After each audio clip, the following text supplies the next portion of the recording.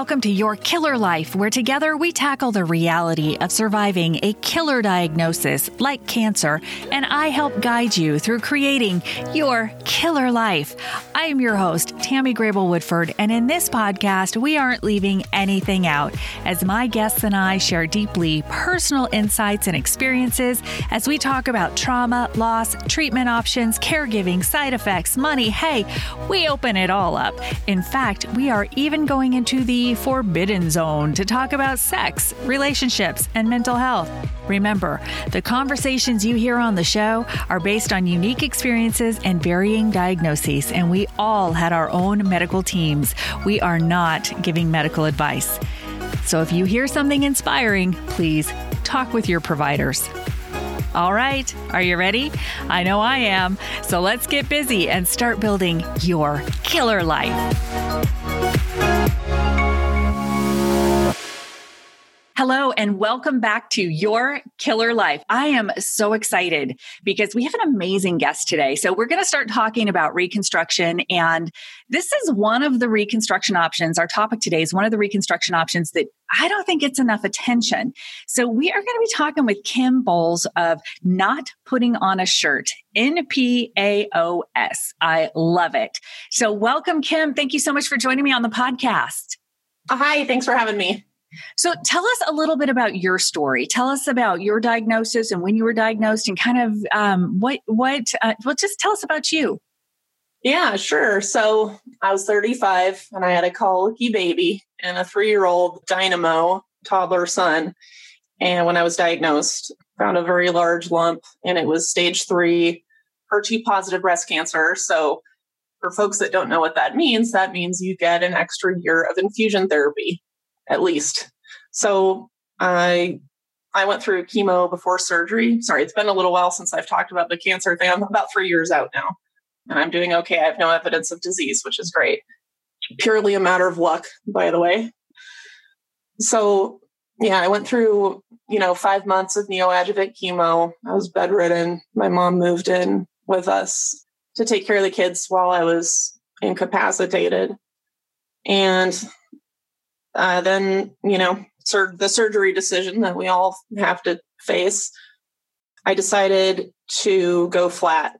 I decided that I had missed enough of my kids' lives, from chemo, and I just wanted to get back to taking care of my kids and living a normal life as best I could. I think we all crave normalcy after we've been diagnosed. Oh my gosh. Yeah, so much so. Trying to find it is not necessarily the easiest path. No, and there's always a new normal, right? And my goal was just to get back there as soon as I could, because it felt like so long.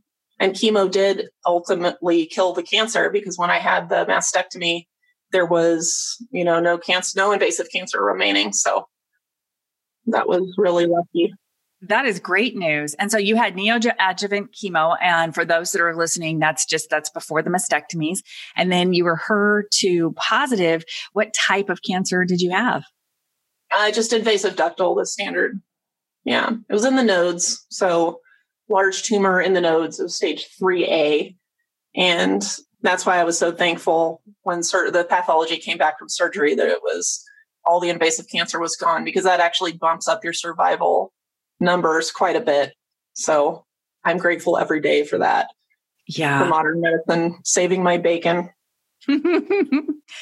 And I just want to point out to those that are watching and listening that I'm 3B.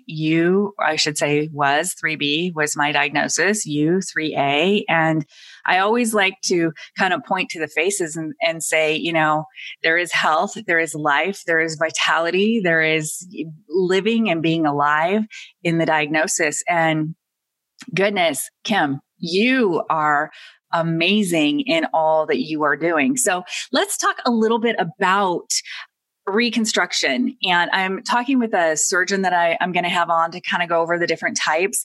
And just like with cancer, I had no idea there were so many types of cancer. And I certainly had no idea there were so many different types of reconstruction options after the fact. And I certainly did not understand until I went through it myself, the complexity of reconstruction.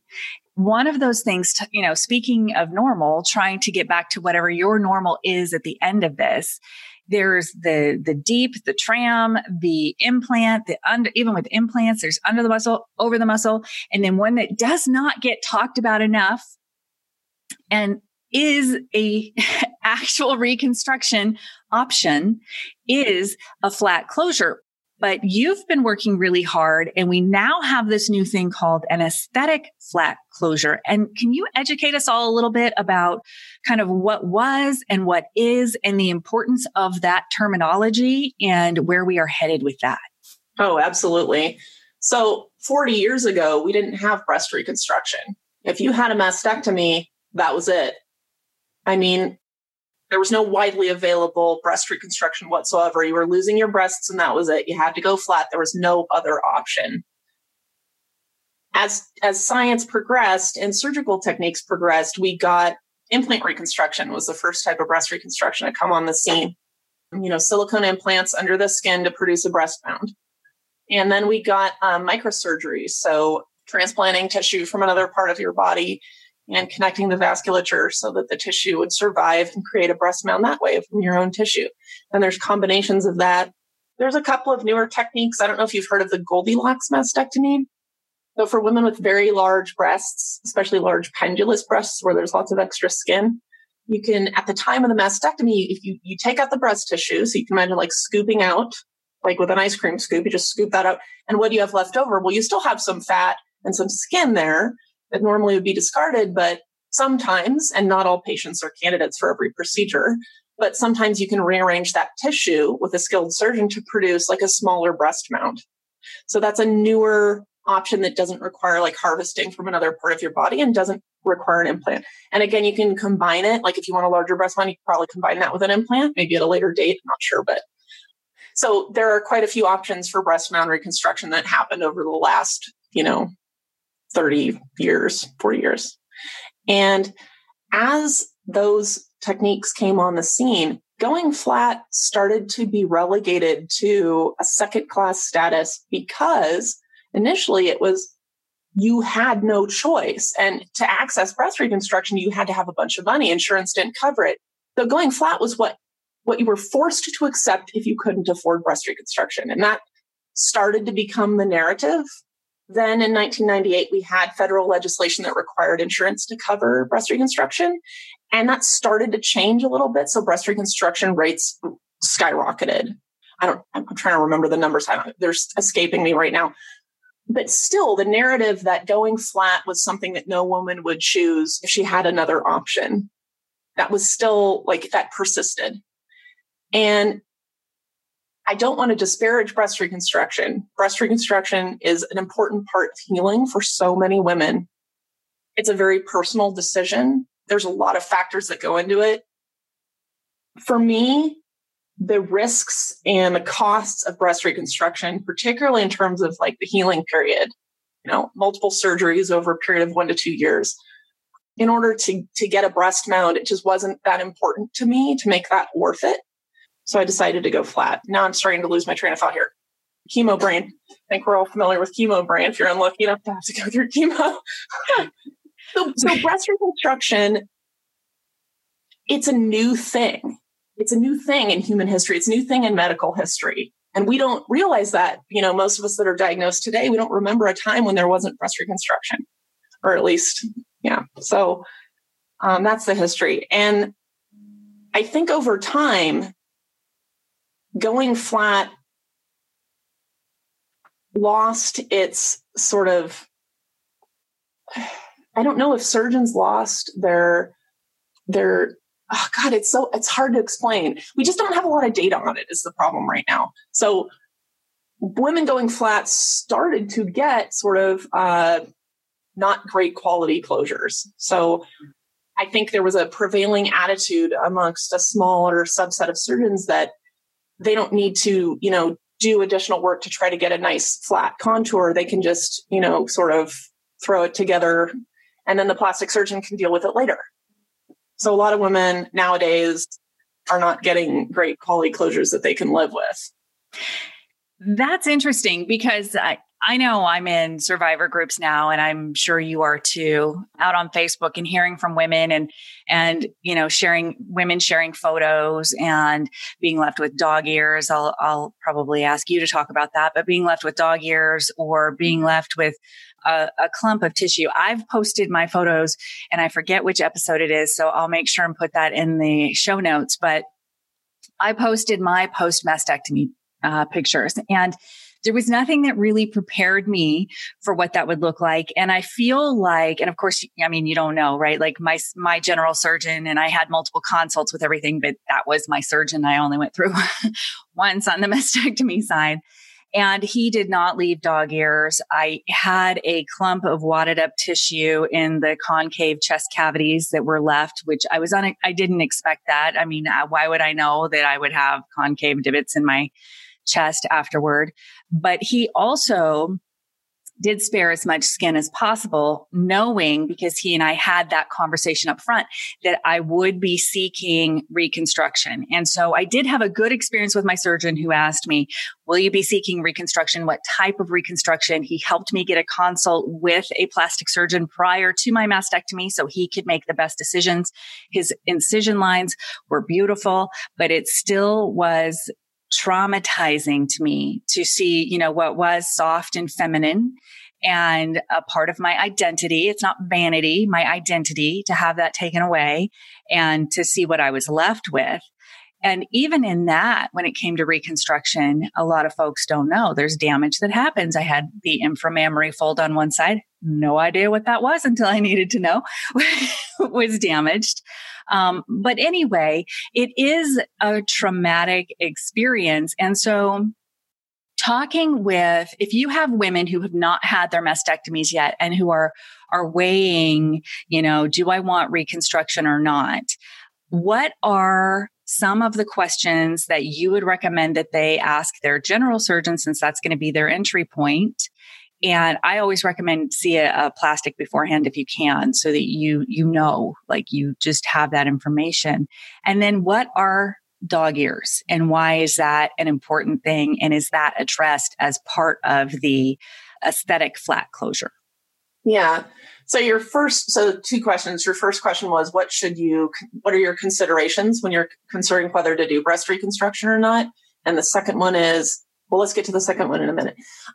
I definitely recommend speaking with a plastic surgeon so that you know all of your options, because every woman's medical situation is different. I'm not a medical professional, so, I can't give medical advice. I can tell you from a patient's perspective, it's the breast reconstruction decision really beyond the medical constraints, whether you're a candidate for different things or not, or whether you can access a microsurgeon for a flap surgery. So not everyone can access that, especially in rural areas. But beyond the medical constraints, it's a matter of your personal values and priorities. Is it important to you to maintain what some people call a breasted appearance? Is it important for you to present an image to the world and to yourself in the mirror of having breast mounds? Is that important to you? And you'd be surprised, because until you're facing mastectomy, you've never really been confronted with this. It's never been an option. You've never thought about it. So you need to take the time, as much time as you can, to really think about what's important to you.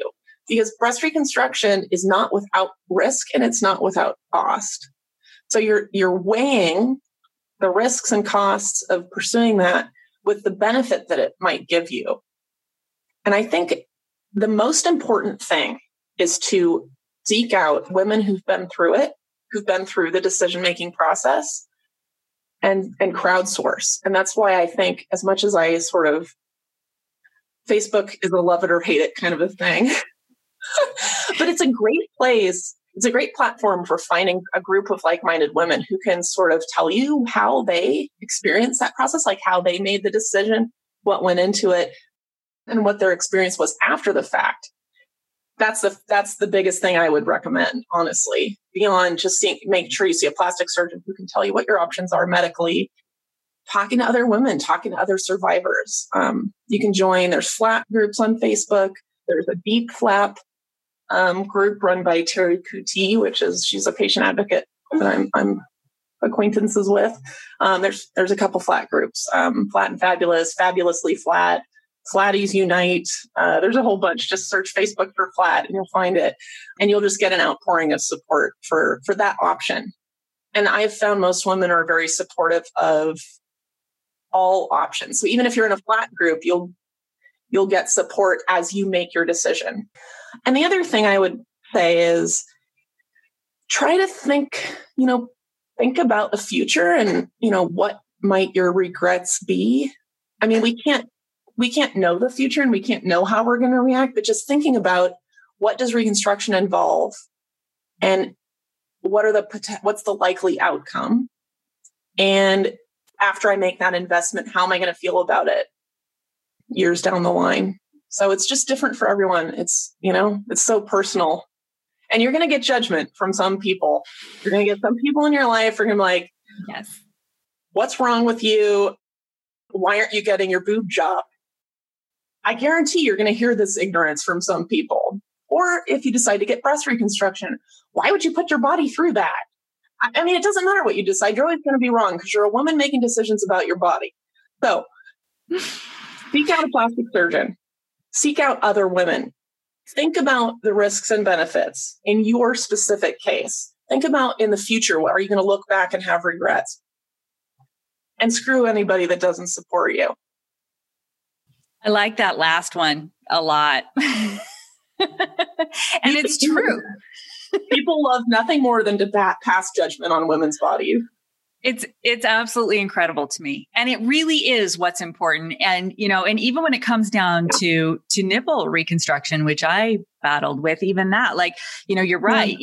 At no point in your life are you sitting around thinking, gosh, what is it going to be like if I, until you're faced with it, remove my breasts? Would I leave them off? Would I, you just, you don't go through that. And so with reconstruction, and we'll get into that because I'll share my story in additional episodes. You're right. It is multiple surgeries and other considerations. Implants are not forever. They have to be replaced. And there are even oftentimes multiple surgeries to get the result that you want. There are. And I want to interject and say, I have a criticism of the way that breast reconstruction is oftentimes presented by the reconstructive surgeon. The gallery of images that they will show you are not necessarily the average results that you can expect. They're the best possible results. Right. That's fine as long as you understand that that's what they're showing you. If you're expecting a perfect result that you're unlikely to actually achieve, you might be disappointed. And that's not, you don't want that. You want a realistic expectation of what can you expect. And I think most plastic surgeons, will talk about that, but they won't show you necessarily pictures of what you can probably expect. So just keeping in mind a realistic expectation. I mean, we all, wouldn't it be great if we had a no risk surgery that would give us, perfect breast mounds back that didn't have any risks? And that's just not the reality.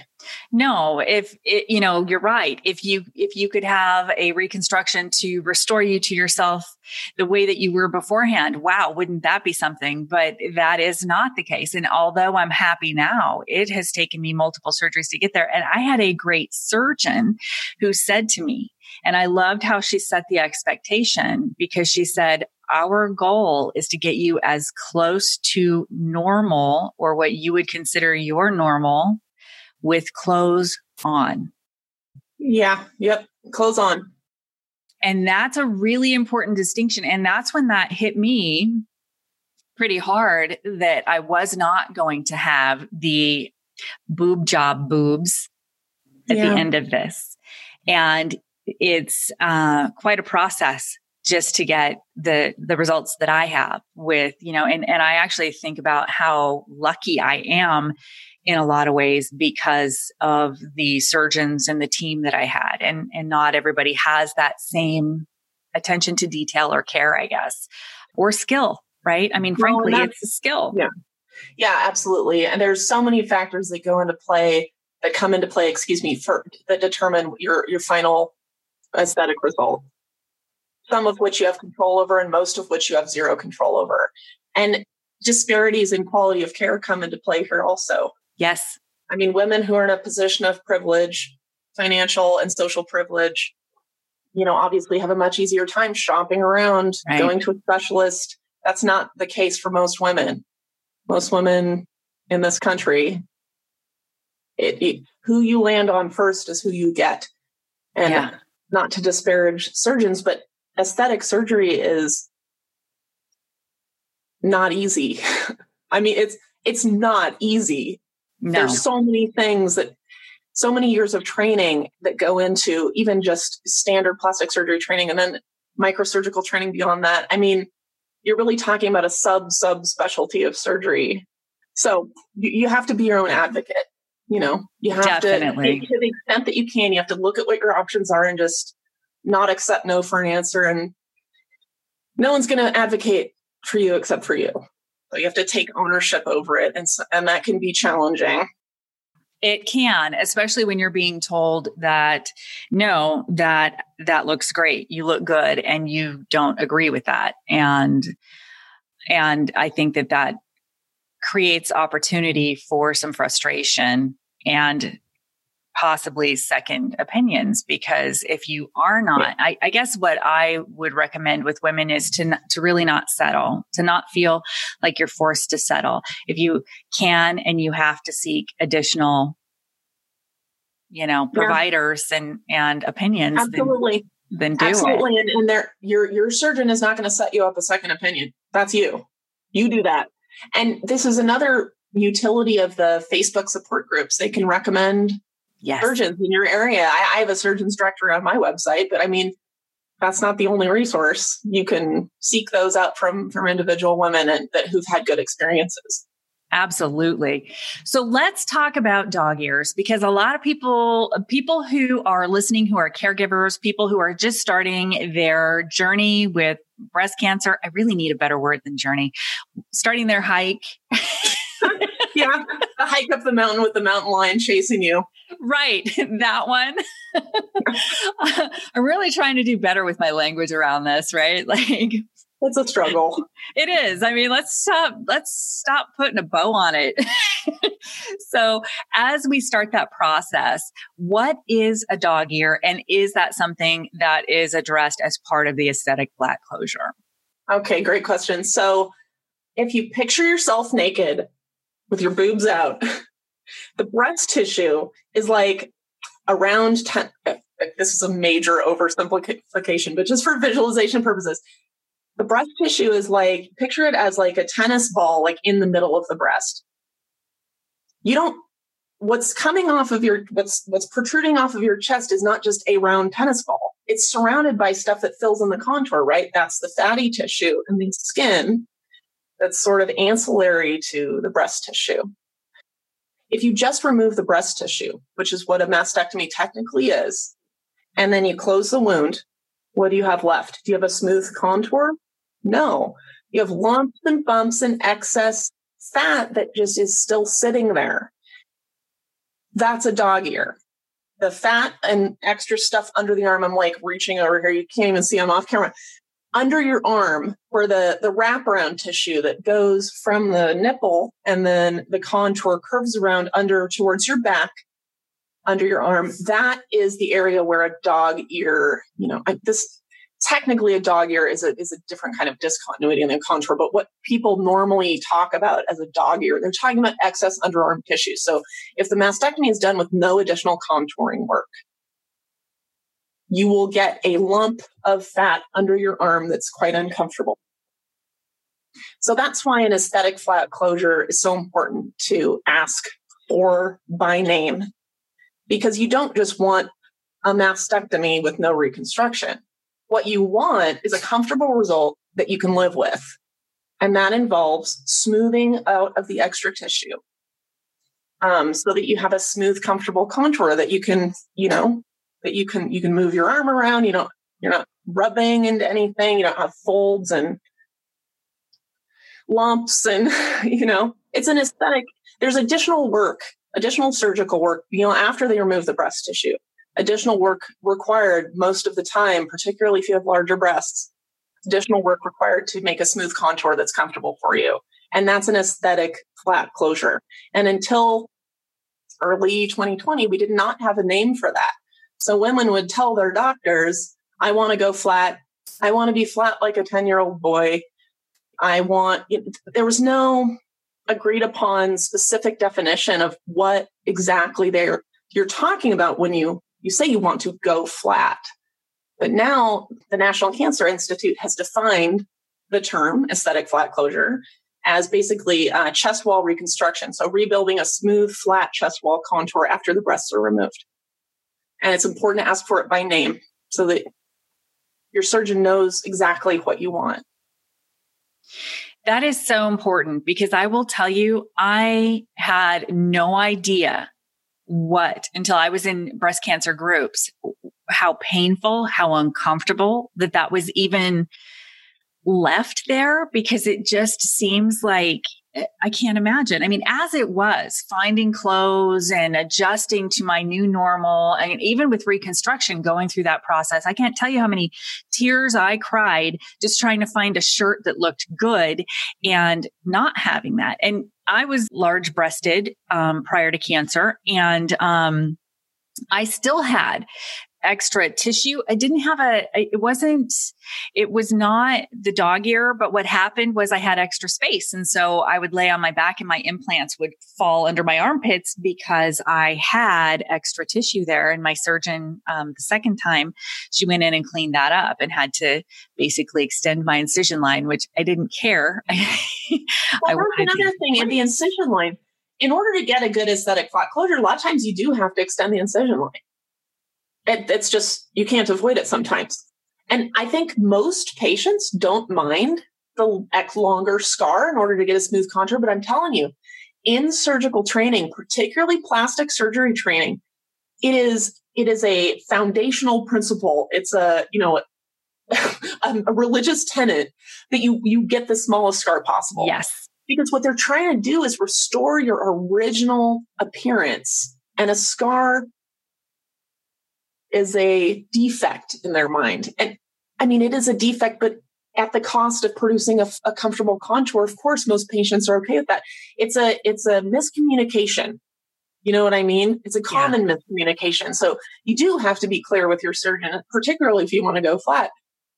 Extend that damn incision however far you need to get it under the arm. I want a smooth, flat contour. And I will tell you, the extension, especially the incision from my plastic surgeon, because she was so careful in her process and she's a plastic surgeon, that has faded. So the incisions that I had that she extended are almost not even visible at this point. And of course, everybody's skin is different and everybody is different. And so my results are no guarantees to what someone else's results are going to be. But I know that I can say without question, I did not mind having seriously, I already had probably 9 or 10 inch scar on my chest. Another 2 inches was like, yeah, I know. And this is why it's so important to have these specific conversations with your surgeon. You don't want things going unsaid that are going to lead to an outcome that is not optimal for you. And it's tough to know as a patient. We're just thrown into this world, and what are we supposed to be experts on freaking surgical technique? It's ridiculous. But that's where we are right now. And it's on us to make sure that we are clear with our surgeons. And most surgeons are good about this too, but I think we're evolving in our language, and in our level of expectation for our aesthetic result is going up a little bit over time. And I think that's a good thing. But it's all about clear communication and shared expectations, because your surgeon cannot perform a miracle. It's never going to be perfect, but we want to get as close as we can, right? As close as we can reasonably, given the cost of additional surgery. So it's a negotiation, and it's really important to be clear. And that's why this new term aesthetic flat closure, to my mind, is a game changer, because without clear language, how can you possibly have a shared understanding of what you want? That is so true. And it's amazing the excitement, again, because I chose the path of reconstruction that I chose. And I'm saying path of reconstruction that I chose because I want to make it very clear.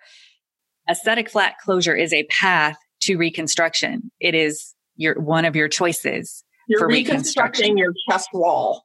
You're not reconstructing a breast mound. You're reconstructing your chest wall contour. Like it's not a male chest contour. It's a chest contour without breasts. So we all remember growing up when we were 10 or 9 or 8 or whatever. Some of us were unlucky enough to develop early, right? We didn't start out with breasts. And that's not to say breasts aren't important, but we decide how important our breasts are to us and how important it is to maintain that appearance. It's so individual. And we all started out with the breastless contour. And if you have to remove your breast and you don't want breast reconstruction, you should be able to get that breastless contour back, at least approaching it. Absolutely. And I think that with providers, the way I've phrased it is because no provider is intentionally not wanting to give you the best possible result. I think that what happens is providers. There's a very few surgeons who will intentionally override your wish to go flat. That happened to me, but almost all of them are ethical. Oh, wow. Yeah. We're going to come back to that. I'm actually making a note and we're coming back to that because this is what started my activism. We're definitely coming back to that. So what I was going to say is that I think there's a lot of assumed knowledge with a provider. And what I mean by that, and assumed information. And what I mean by that is they're having the conversations multiple times a day. And for you, it might be the first time you're having this conversation. So they have a bunch of assumed information in their head because it is routine to them. And unless you ask the specific questions or dig a little deeper or ask for clarification, you're likely not going to get it. Right. So just even me thinking back, if I had just asked the question of, what will I look like post-op with my general surgeon? I would have been mentally prepared for what looked like construction staples. I would have been mentally prepared for not having sensation in my chest. I would have been mentally prepared for what the drains looked like, right? But I didn't ask that question. And I call it the cancer train, which moves so darn fast oh my gosh, when you're diagnosed, it is just, you are on that thing and it is moving unless you say, I need to breathe and I need to pause this for a second because I need to ask some questions and get some information. Hey, Tammy here, and I am so excited to talk about our sponsor for this episode, Riverdance Soapworks. When I was first diagnosed with breast cancer, I immediately started paying extra attention to what I ate and the products I used. That's when I discovered Deb and her team of artisans at Riverdance Soapworks, where they handcraft luxurious, natural, and good-for-the-body products like soaps, deodorants, and body butters. Products that we use in our house every day. Griff loves the cedar whiskey soap, and my favorite, well, I love the Kauai ginger. These soaps are handcrafted, hydrating, and luxurious enough to make you want to wash those hands for 20 seconds or more. Visit RiverdanceSoapworks.com to check out their many amazing products and mention my name, Tammy, with a purchase of $25 or more, and you'll receive a free trial-size hand sanitizer while supplies last. So don't delay and visit RiverdanceSoapworks.com today. Let's loop back to why you are an advocate and what happened and your story there, because I think that that is really important. And it's not as uncommon as people might think, because I still see it in groups today where it's an assumption and a surgeon is making a decision that you don't know what you want and that you are going to want reconstruction later. And they feel like it is best to leave you with the tissue that you may not want so that you have that decision later. Yeah. So this happened to me. So you'll have to excuse if I get upset. It's upsetting when this happens to you. It's traumatic, and it's not something you ever forget or get over. I mean, yeah. So where do I start? So if you can picture me, a 35-year-old mother of 2 very small children, bald from chemo, like swollen, puffed up from the steroids. I looked terrible. I felt terrible. My mind was still intact. I was still me. I didn't look like me, but I was still me, competent adult, making decisions about my body and my future. I went to Cleveland Clinic, which is a number 2 hospital in the nation, intentionally because I thought I would get the best care there. I'm still happy with my surgical oncologist. She didn't do anything wrong. She did a great job. When I told her I wanted to go flat and I wanted a smooth, flat chest, remember, there was no aesthetic flat closure term at this point, so I didn't have access to clear language. But she was pretty clear about it. And she immediately said, oh, let's bring on a plastic surgeon for the closure to get you a nice result at the first surgery. So we did. And I had 2 consults with that plastic surgeon, and I was very clear that I wanted to go flat. And the whole reason he was on the team was to do a nice flat closure. And then surgery day came and I was being wheeled and I was in the OR. I had the IV in my arm, and both surgeons, it was a co-surgery, which means they're both there from the beginning, but the plastic surgeon just waits until the mastectomy's done. Anyway, he was standing there, and I heard him like musing to himself. And he said, I'll just leave a little extra in case you change your mind. But keep in mind, that is not what we discussed. That is not what we agreed. I was on the operating table and I heard him say that. And I thought to myself, oh shit. Because I had seen in the Facebook groups, I had seen this happen to women, but I'd always assumed, oh, maybe they just weren't clear with their surgeon. It never occurred to me that it was an intentional overriding of your decision. And I heard him say that, and it was like the worst stinking feeling you've ever felt. I knew I couldn't protect myself. I was like 20 seconds away from going under. And I said, no, make it flat. And then I made some stupid joke about don't get cancer, guys, it sucks. And then I conked out. And when I woke up, he had left pockets for implants on my chest, his words, in case you change your mind. And what that meant for me was I can't be done with surgery. I'm going to have to get this fixed. I was still facing radiation. I was young. I had a severe advanced cancer. I had the whole kitchen sink treatment to look forward to. And I had a baby and a toddler at home. I had made my decision to be done with surgery. And he had just snatched that away from me because he thought he knew better than I did my own mind. It sounds like a horror show. Like, why would any surgeon ever even consider doing that to a patient? I think, well, I could theorize about it, but the effect on me was I had to have another surgery. And I mean, he did something in my body while I was unconscious that it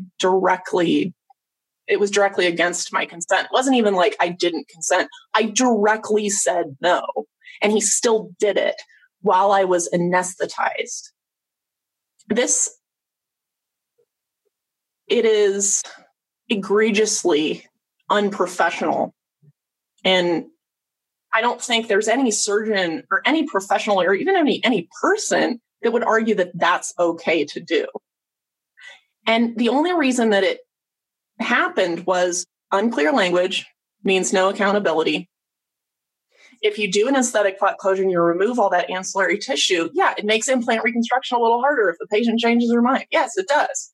Okay, but does that justify overriding the patient's consent? Never. Never, ever. There is never an excuse to do that. The only time a patient should wake up and have an unexpected result that she didn't consent to is in a medical emergency during the surgery. Right. And there's no one on earth that's going to argue otherwise. But individual surgeons, a very few of them that would do this, what I call intentional flat denial, there's no accountability. And I mean, it's frankly an example of sexism in medicine. Sexism in medicine playing out at the expense of the patient. And again, most surgeons would never do this. Okay, but I was unlucky enough to land on one that did, despite me being very clear, bringing photos of what I wanted to look like, bringing a witness, having smooth, flat result in my medical record. He still felt entitled to intentionally override my consent. So that happens to, according to my research that I did and presented at San Antonio in 2019, it happens to 1 in 20 women who choose to go flat. And again, this is from a pilot study. This is not like a large longitudinal study. So take it with a grain of salt. 1 in 20 women that we surveyed were intentionally denied a flat result by a surgeon that thought they'd change their mind about implants. So this, in terms of the scope of the problem, it's not just me. And over time, as I tried to seek redress from the hospital, I never hired a lawyer. All I did was ask the hospital, look, acknowledge what happened, hold the surgeon accountable however you see fit. I didn't even ask for any specific outcome. And, change your protocol so this doesn't happen to other patients. Your Cleveland Free Clinic, you telling me you can't prevent intentional misconduct? I'm sorry, no, I don't accept that. So, spoiler alert, they never addressed it. They strung me along. But my experience trying to seek redress and talking to other women about how it had happened to them, like, were they clear with their surgeon? Yeah, most of them were pretty damn clear. And it still happened to them. So it's a systemic problem. It's a bad apple scenario is what you're talking about. Well, and I will use some stronger language and say it's a violation. It is a violation of trust. It is a violation of your wish. It is a violation of your communication and expectation. It is a violation of their position. Yeah. It's absolutely a violation. Yeah, it is. It's a betrayal trauma. So there's a whole field of study in institutional betrayal trauma, medical battery. It has a lot of parallels to obstetric violence, where, any of us that have had birthed children of our own, we've experienced this, dynamic where we're helpless and our consent, we may or may not be listened to, and we don't really have control over it. And it's similar to that, except you're anesthetized. So you have zero control. Zero. Yeah. And I will tell you, I think that this is one simple policy that every hospital can make. Once you put that IV in and you have started to give me the drip line, you don't get to ask me or make, there's no decision making. No changes to the plan. No, and he wasn't going to do it. I don't even understand why he said it. Why are you telling me that you're going to do something I didn't agree to? Why are you even saying that? I think he thought I was already going under. And he was so used to just doing and saying whatever the hell he wants because he's God in the operating room. Thank God for surgeons. Okay. Thank God for their ability to distance themselves from our bodies so they can cut into us and remove the cancer that is going to otherwise kill us. Thank God for these people. I never want to disparage the surgical profession as a whole. I have a lot of respect for those folks, and they've saved so many of us. But that same mindset that allows them to cut into your body can be taken to an extreme where you cross the line. And I think in the moment, those surgeons make that decision. And I think even the ones that intentionally deny us, like my surgeon did, I think if you go back and talk to them, I don't think they would be able to justify it. If they actually had to go through the process, you can't justify that. That is like you said, it's a violation of your bodily autonomy. It's a violation of your Hippocratic oath. And if it's as bad as 1 in 20, that's pretty damn bad. Let's say it's 100 times less than that. It's 1 in 2,000. That's still too many. You should never have your wishes intentionally overridden by your surgeon. That's ridiculous. So, but if there's no mechanism for accountability, you can't have a system set up where there's no mechanism for accountability and expect that there's not going to be problems like that. So the aesthetic flat closure being defined by the National Cancer Institute, now when women ask for that, there is no question what they expect the surgeon to do. There's no, I'm going to leave a little extra. No, because the definition of aesthetic flat closure precludes that completely. So if you ask for an aesthetic flat closure and it's in your medical record, I expect this to prevent intentional flat denial altogether, because no surgeon is going to risk a malpractice lawsuit for that. It's accountability. And I think that is such a huge point because you're right. Before, no matter what you did to communicate, that not having the medical terminology and that medical standard is harmful because you're not able to protect yourself further from having these miscommunications or overrides. And I think that this is also one of those areas that because mental health is disconnected from physical health, at least here in the United States, can only speak for our country and obviously not with every medical provider. So it's a dangerous generalization.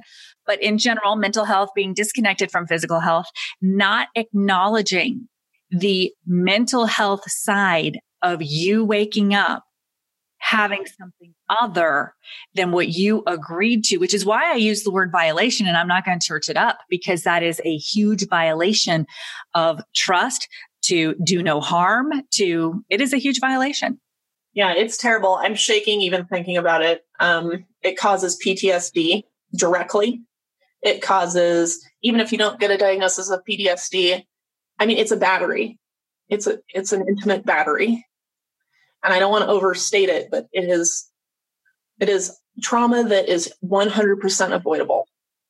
So it's everyone's responsibility, everyone that's involved in patient care. It's all of our responsibility to stand up and speak out against this type of misconduct because it harms patients. Can you imagine going through breast cancer treatment and facing the amputation of your breasts? You finally made peace with the fact that you were going to lose your breasts. And you finally made peace with your reconstructive choice after, in my case, months and months of deliberation.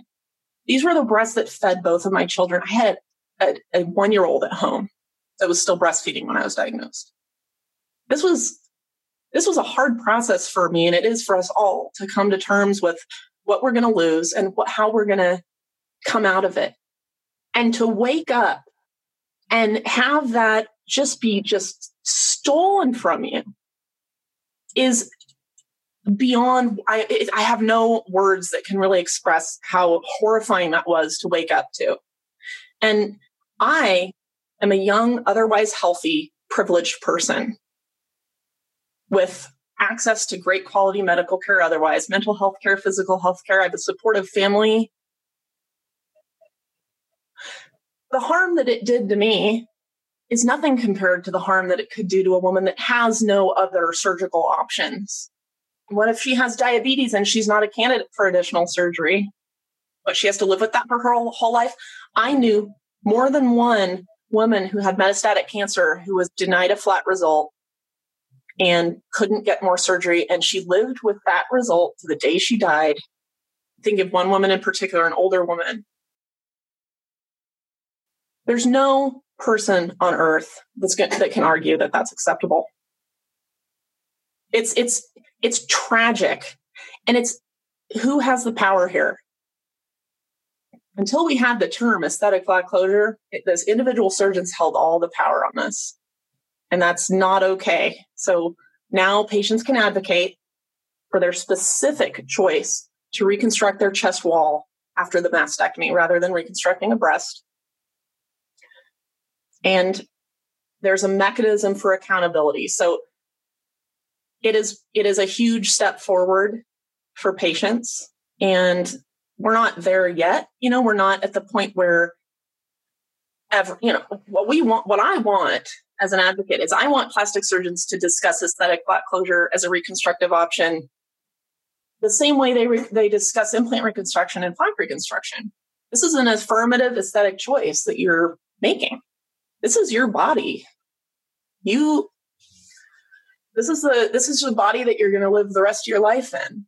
And, we deserve to have our choice reflected back to us when we look in the mirror to the greatest extent possible. So what I want is parity. I want aesthetic flat closure to be in every professional forum discussed with the same level of respect and consideration that breast mound reconstruction gets.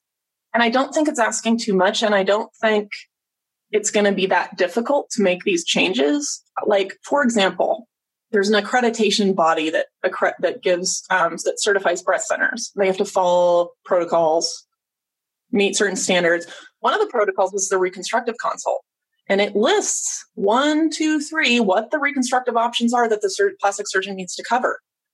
You can just add aesthetic flat closure right there at the bottom. It's very easy, simple amendment. Same thing with the legislative aspect of this. So to make sure that insurance covers these services, you need to bring on a plastic surgeon. There shouldn't be any question about whether that should be covered by insurance. Just like there's never a question about breast reconstruction being covered by insurance. You don't get those reimbursement requests denied. That should be the same thing for aesthetic flat closure. And to get the legislation amended, all we have to do is change the term breast reconstruction to breast and chest wall reconstruction. Done. It's like 8 words, but 8 words that can make a world of difference for patients going flat, which, by the way, is the vast majority of patients over the age of 60 go flat, is 4 out of 5. For younger women, it's less, okay, but you're still talking about thousands of women every year going flat. So as bad as what happened to me is, and I guess I am still suffering from the traumatic effects of it, and I probably will for the rest of my life, just like 1 in 20 women who go flat are still suffering from that. As bad as that was, at least we have a plan for how to fix this problem, and the plan is moving forward. And it's moving forward because we have a winning argument that no one can argue against. No. It's an artifact of history. This is not like evil surgeons deciding to leave you with terrible results. I mean, yeah, okay, my surgeon, yes. Okay, but that's unusual. Most women that get poor results, it's just an artifact of history. You know, we started out with mastectomy surgery. There was no breast reconstruction. Everybody went flat. There was no disparagement of going flat as a second class option. It's the way we evolved as medical science evolved, and we can just tweak it and fix it. I will say that, and I did an episode on being a good self-advocate, and there's still, in your case is your situation's the perfect example of how you can do everything right in your communications and still have hiccups. And it's interesting to me because the last surgery I had, I always ask for a surgery marker, and I always write on my arm, no IV, no BP, on the side that I had sentinel nodes taken out of. And I had someone say to me when I requested the marker, you don't need to do that. The doctor knows. And so I could have, allowed someone's opinion to dissuade me from my stinking little surgical marker, but instead said, she's busy. And if there's an emergency, she'll be busier. I'd like the marker. And that's just that subtle, super subtle, how your little decisions to advocate for yourself can be overridden throughout the process. And so I recommend excellent note keeping, which you did, communication, which you did, photos, use MyChart to protect yourself, send photo of what you want with, use the tools that are available, because unfortunately, once that drip starts and trust me, I have a weird request. Every time I've been under, I always ask my plastic surgeon, please do not strap my arms down until I'm completely out, because I don't want to wake up with my last thought feeling trapped, right? Yeah. And silly as that is, but whatever it is that helps you and your mental health through this process helps you advocate for yourself and will help you protect yourself should something unexpected or unwanted happen is so critical. And listen to your intuition. We have data now that shows that pushback about your decision to go flat from your provider is associated with a higher prevalence of flat denial. So you're into it. Even if we didn't have that data, you always listen to your intuition, right? As women, we're taught, don't make a big deal out of it, or you're just being paranoid. No. I'm teaching my children to always listen to their intuition about their own bodily integrity and their own safety. Always. And as mothers, I don't know if you have kids, but no, as a mother, I am not only responsible for my own safety now, I'm responsible for the safety of 2 other souls. And I take that responsibility very seriously. And one of the best things you can do to protect your children and to protect yourself is to listen to your intuition. Honor your intuition about your own safety.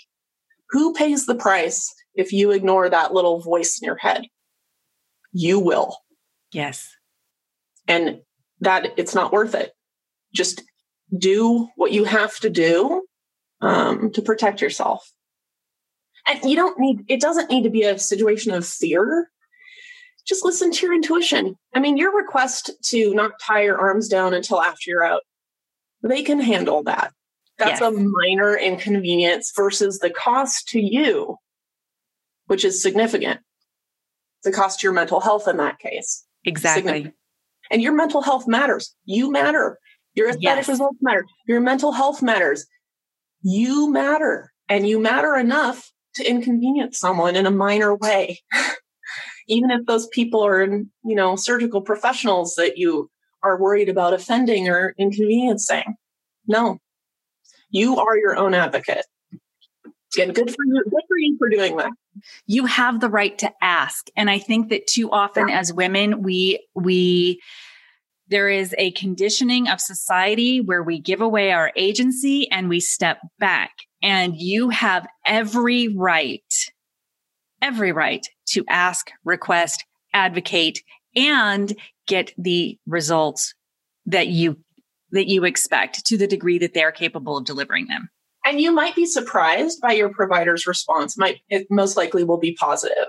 I've heard many, many surgeons say, good for you for, asking that for that specific thing. And good, if your provider's response to you making a minor request is one of anger or something, that's a big red flag, right?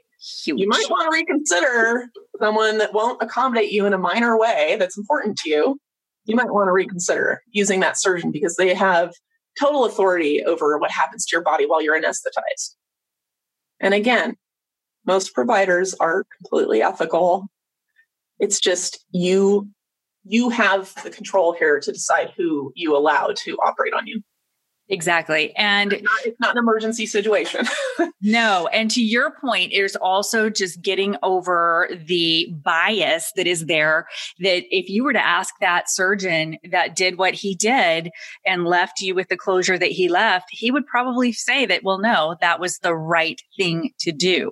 So there is a real disconnect between you having that autonomy and being able to make that decision for yourself and a medical provider saying, well, but my preference is, and I see better results when, and making that decision for you, which is absolutely not okay.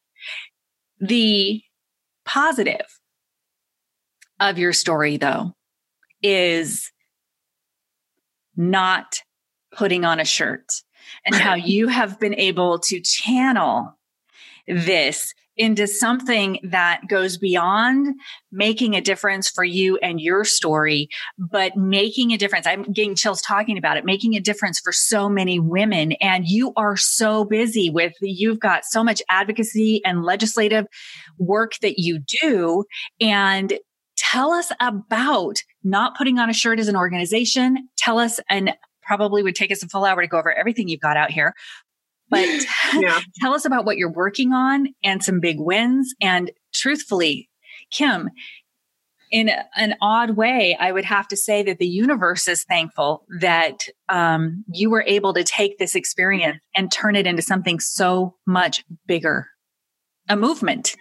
Yeah. I just, before I start talking about the current work, I spent a year at Cleveland Clinic working behind the scenes before I started protesting. I spent a year trying to get them to acknowledge what happened and protect patients. I wasn't asking that much, but during that year, the stonewalling and the gaslighting and ultimately they sent me a short email that said, we can't meet your expectations at this time. Like, this is Cleveland Clinic. If Cleveland Clinic can't solve this problem, we have a systemic problem on our hands that's going to require, and that's how I started. That's how I started the organization, was realizing through that process of trying and failing to get redress, realizing that this is a much bigger problem than just me or just one hospital or just one provider. there's an attitude among many medical professionals that going flat it doesn't deserve any kind of consideration at all. You're going to change your mind. You don't care how you look. There's cultural attitudes that come into play. There's the reimbursement piece is a big piece. It's a systemic problem that's going to require a systemic solution. And that is why I needed to organize, and I needed to, produce a strategic plan that would address all these barriers, things that are contributing to the problem. So anyway, I failed to get redress from the hospital. I tried, trust me, I tried for a year. And on my last day there, I finally had enough, and I couldn't stand walking through those hallways anymore, knowing that I might run into that guy that did that to me. I mean, I was like worried about what I would do, like I'm a big person. I didn't want to deal with it anymore. I just had enough. I just wanted to cut ties with Cleveland Clinic, get the hell out of Dodge. And on my last day there, I was like, it was like I was convicted. Like my conscience wouldn't leave me alone, because if I just left and just dropped it, it would happen to another woman. Right. Nothing's stopping it. And this wasn't just about me. And so I just decided to I was trying to think of what can I do to force them to pay attention. So that was when I had my topless sit-in. I basically walked to the CEO's office, turned on Facebook Live, whipped off my shirt because I'm sorry, but my chest at that point, it's incontrovertible what he did. Incontrovertible. You can't look at it and say, oh, that's okay, or oh, that's not extra skin. No, it's like evidence right there in front of your face. So I did a topless sit-in, and they called the cops and dragged me out. Oh, God. Yep. And then I came back and started protesting on the sidewalk, because my First Amendment rights protect me on the sidewalk. Maybe not inside the clinic, that's private property, but on the sidewalk, I can do what I want. So that's how it started. I was just mad, and I just was trying to force them to pay attention, and a couple of media outlets picked it up. And then Catherine Guthrie, a women's health journalist, wrote an article for Cosmopolitan magazine about my story and a couple of other women who had poor aesthetic results. That got published. We went on the Today Show. It was like a media storm, right then. And during that time, I was developing tools and resources for women to try to empower individual patients to protect their choice. So we had a list of flat-friendly surgeons that I uploaded into an online directory. Patient-recommended surgeons that are going to respect your choice, period. And everything is on my website right now at notputtingonashirt.org. We did a couple of brochures that people can print out that have questions for your surgeon, that have pictures of what you want and what you don't want. You also have out here, because I have your website up, and we'll link to it in the show notes and at the top of the notes even. You have your strategic plan out here. You have your current projects. Yeah, we have a lot going on now. You do. Tools and resources are one way to approach it. The other way to approach it is from the top down. So the legislation and the different institutional protocols that need to be amended, and the NCI definition was a really big one. We're going to use that to, take the next steps. I love it. And you do have out here, contact your legislators. And so with the advocacy work, do you then have tools that folks can use to have those conversations with their individual legislators? Yeah, there's a template for, there's the whole rationale for amending the WHCRA, which is the federal legislation. There's a template for how to talk to your legislators on that page. There's a tool that you can use to find your legislators, your state legislators and your federal legislators. So there's a lot you can do. You can contact your legislators. You can recommend your surgeon if you had a great surgeon. You can share your story, because it's so important to tell our stories so providers can see the impact that the quality of your closure has and the respect for your choice has on your life. Like, it's about dignity. It's not about vanity. It's about dignity and seeing your choice reflected back to you in your new body. It's so critically important. You can share your surgeon, you can share your story, You can volunteer. There's a whole bunch of database management and outreach and phone calls and all sorts of stuff that people can do. We have a volunteer page on the website. You can order brochures. I ship brochures all the time. I have some to mail out right now sitting on my desk. You can give these brochures, Flat is Beautiful brochures, to your providers to help spread the word. We're in a pandemic right now, so we're a little constrained, but you can contact your legislators. What else can you do? You can donate. You can always donate. We were going to go to the American Society of Breast Surgeons annual meeting to talk to providers directly. We were going to have an exhibitors table. That meeting got canceled, so we rolled it over to next year. But, some of the work that we do, like printing and going to conferences, requires funds. So if you donate, if you can't volunteer, or if you can't think of another way that you would want to do that, donation is critical, absolutely critical. Yeah, I'm not used to talking about the whole like donation and that stuff. A lot of the work that I was doing, obviously I'm not getting paid for it. A lot of it's done online, but the stuff that costs money costs a lot of money. Right. I was an executive director in nonprofit world for a long time. And that is just something you get used to, right? Is that asking for funds. You can choose Amazon Smile. You can choose this for Amazon Smile. So it'll donate. We're going to do another fundraiser shortly for the conference in 2021. Awesome. And you can donate like an item for our raffle. I'm not sure if it's going to exactly be a raffle. It might be a little different format, but you can donate an item for that too. And just spreading the word. The biggest thing right now, the most important thing is making sure that patients facing mastectomy have this term aesthetic flat closure, so that if they do decide to go flat, they can take ownership, and ensure that their provider understands exactly what they want. A smooth, flat chest with no extra skin at all and no dog ears. So I would also say and advocate for yourself. Make sure that if you had a result that is not the result that you feel that was agreed to as with your flat closure, to have that conversation and advocate and share the podcast, share the Not Putting on a Shirt website. We'll have a link to that. Share your story, because I know breast cancer, clearly, since I'm a thriver, is not always the easiest topic. And you, Kim, had me in tears. My eyes were getting a little leaky as you shared your story. But there's so much power in sharing that story, because that is how we help lift each other and advocate together to get the treatments and the treatment options and the results that we deserve as a collective. And having and sharing your voice. Kudos to you. I'm sorry it took taking your shirt off, like apparently most things in America with women does, right? to get the attention that you so deserved. But it is so important that we do continue to do this for ourselves and for each other, for self-advocacy, for empowerment for ourselves and for others. For others who maybe are not in a position to self-advocate the way that we are. To me, that's the most critical thing.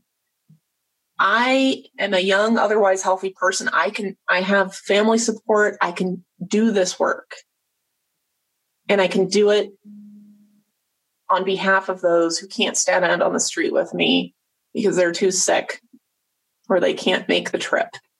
There's so many women who can't do the advocacy that you and I can do by virtue of our position. We have a moral imperative, at least that's how I see it for myself, to advocate, to be the voice for others who don't have a voice. So, I absolutely agree with that. Yeah. So as we wrap up, the hard question I always leave everyone with is really just in closing, what do you want to share with women who are listening, women and men who are listening, quite honestly, because we do have male breast cancer thrivers who also are listening. What would you want to leave with them? Just generally, if you've just been diagnosed, be your own advocate. Period. You have the power to make your voice heard however you need to. For me, it took taking my shirt off in Cleveland Clinic and getting dragged out by the cops. That's pretty extreme. Speak up. Speak up about what matters to you and make sure that you demand the treatment that you deserve. That decision you made is an absolute PR nightmare for that clinic. And I gave them every opportunity. I gave them every opportunity to be on the right side of history for an entire year. They try to paint me as, whatever. They don't talk about, I'm not that important on their radar, but at the time I was. Yeah. Oh, yeah. They try to say, Kim is spreading misinformation, blah, blah, blah. You know what? Do the right thing. Do the right thing, even when it's not easy. That's what I'm doing. That's what we should teach our kids to be doing. And that's what we expect from our providers. I look forward to the ongoing change and changes that you bring to this area of care for all women who are going through breast cancer and making these decisions. And frankly, the tools and information that you have available are not only just absolutely critical and paramount for anyone who's considering their reconstructive options, because this is not one that is routinely discussed in detail. But for anybody who's going through this and advocating for themselves, it's amazing the information you have. And so I highly recommend everyone head out to notputtingonashirt.org, check out the resources and the information. Where else can everybody find you, Kim? Well, Not Putting On a Shirt has an Instagram and a Twitter account that I've outsourced because I hate social media. I'll just be brutally honest. Right. We're on Facebook. Yeah, that's about it right now. We're going to be, attending professional conferences and stuff moving forward. The pandemic sort of put a little kibosh on some of that. Yeah. But you can look, yeah. And hopefully this October, we'll be talking to some media outlets about aesthetic flat closure. That's awesome. That's on the roster. That's awesome. You know what I'm hoping, oddly, is that with the pandemic and more people being home, in some ways, more information is going to be consumed in this way because we are not as distracted with working and commuting, right? I'm in the Seattle area, so commuting around here is... Oh, it's terrible. I remember. I-5 corridor, bottleneck. I call 405 the world's most expensive parking lot. That's terrible. It's just terrible. We call the freeways here in Pittsburgh, we call them parkways. Oh my gosh. Parkways. It's really accurate when you think about it. Yeah. Anybody who's been through it. Oh my gosh. All right. So you're out on Instagram. We've got the website, you guys. Be sure to check it out. She has so much great information out here. Her strategic plan is out here. She's got current projects that they're working on.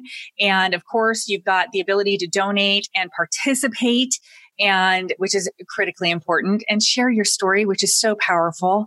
So Instagram, Facebook, Twitter, website. Am I forgetting anything? Well, we have a couple videos on YouTube, but it's pretty small. So, well, you're about to have another. So for the listeners today, I want to say, be sure and check us out on YouTube. This will be the first video, I think, that we go live, and you can actually see Kim this time because I am a newbie at this and getting stuff figured out. And so we've got video, and I think it's just so important to be able to put eyes to people, and especially with a topic like this, which is so personal and so deep. So I want to thank you all for listening to another episode of Your Killer Life, and looking forward to talking with you again next week. Kim, thank you so much for being on the show, so much for all the work that you do, so much for just being you and just really rising like a phoenix through all of this and lifting everyone with you as you go. Thanks, Tammy. I appreciate it. You bet. All right, everybody. Until next week, and be sure to click like and subscribe and all of that good stuff. I'm also clumsy with the social media, Kim. Be sure and do that so you don't miss an episode. You don't miss a podcast. And until next time, keep building your killer life. Thank you for listening to Your Killer Life, and don't forget to subscribe. For more information about what you heard on today's show, visit us at yourkillerlife.com or visit our YouTube channel. You will also find us in all the usual places on social media. We have another great episode queued up for you next week, and until then, keep building your Killer Life.